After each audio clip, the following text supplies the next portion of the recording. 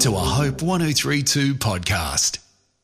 For a few weeks now, we've been looking at the wisdom contained in the wonderful little New Testament book of James, a letter written by James, the brother of Jesus, to Christians in the middle of the first century.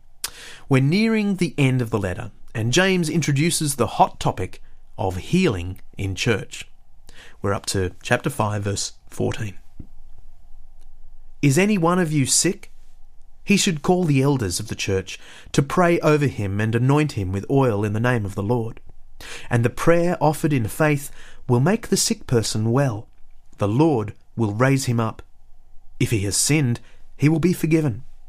Therefore, confess your sins to each other and pray for each other so that you may be healed. The prayer of a righteous man is powerful and effective. Elijah was a man just like us.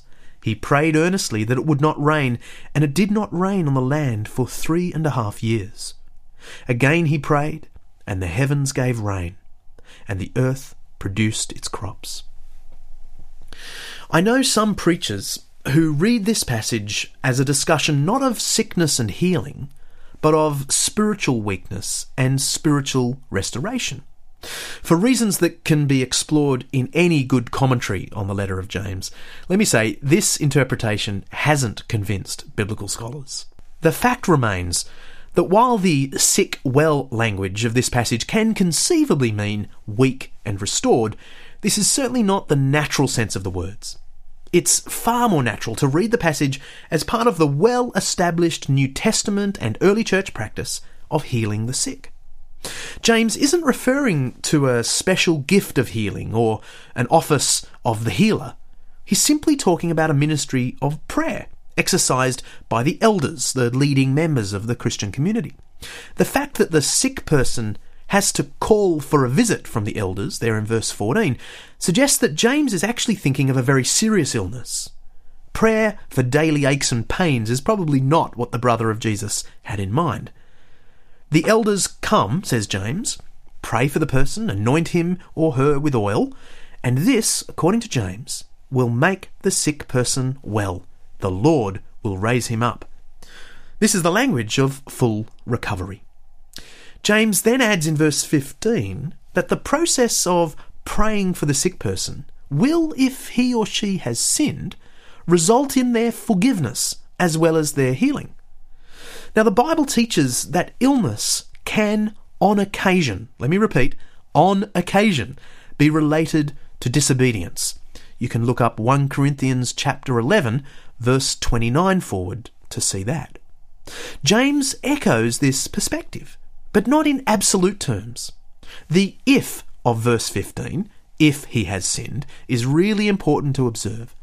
James is saying that if the illness in question is the result of the sufferer's sin, the request for healing and subsequent prayer will function also as an act of repentance, and so will bring the sufferer forgiveness.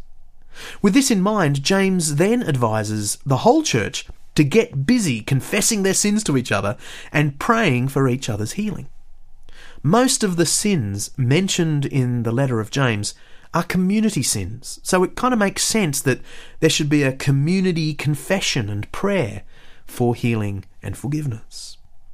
James closes by reminding us of a story from Elijah's life in 1 Kings chapter 17 and 18. Elijah was just like us, James says, and God did marvellous things in answer to his prayers. Ordinary people, devoted to the extraordinary God, can witness wonderful things when they pray. Now, James must have known that not all of the prayers of the righteous are answered in the way they hope for. But he makes his point in absolute terms because he wants to inspire us to action and confidence in prayer.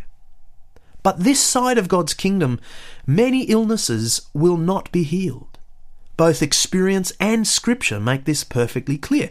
Even the great Apostle Paul lived with an ongoing ailment which he called his thorn in the flesh.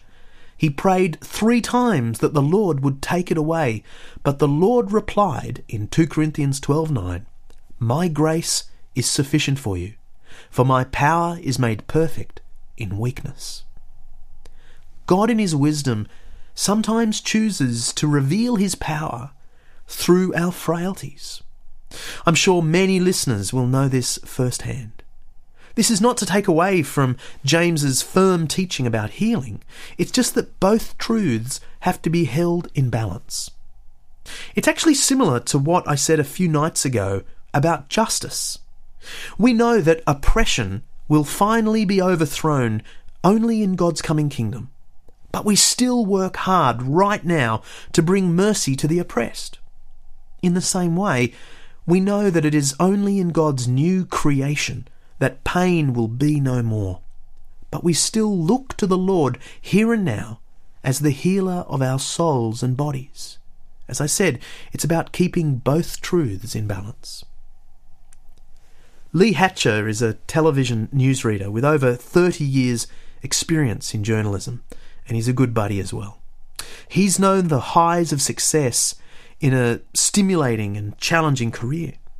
But Lee also knows intimately the lows of shattered health, the turmoil of a life turned upside down, and the humiliation of no longer being able to function effectively in any sphere of his life. In 1998, he was struck down with chronic fatigue syndrome, and he spent over 2 years in what he describes as his wilderness, unable to work, in and out of bed, and clueless as to how to explain such a radical change even to close friends and colleagues. He says, "We were constantly surrounded by faithful, persistent prayer for healing, and it came eventually 2.25 years later. It all demonstrated two significant challenges that we all face today, especially in our instant age. First," Lee says, "to be confident enough in God's promises to seek his healing. We have every good reason to be confident. The entire biblical narrative is peppered with God working in this way. I've learnt powerfully that modern medical science, amazing as it is, doesn't always have an answer or a solution. Second," Lee goes on, "we also need to understand God's perfect timing. My healing wasn't according to my timing. If it was, I would have been over it in a few days and back on the bandwagon. Had my illness not gone on, I would have missed all the large lessons of trust and dependence, and God's mercy, love, sufficiency, and especially his timing." While Lee Hatcher eventually recovered to something like full health, he is confident that even if he hadn't, the lessons of faith that he learned would have remained with him. He says he now has much more realistic dependence, not on myself, but on the God who sustains me every day. Lee describes it as a gift of pure grace, that even in the darkest times of his illness, he somehow knew that things were okay, even if they weren't okay. Let's pray. My Creator and my Redeemer, thank you for life and breath. Forgive me for all my sins, and teach me to depend on you as my healer and sustainer, through Jesus Christ my Lord. Amen. Hope 103.2. Thanks for listening.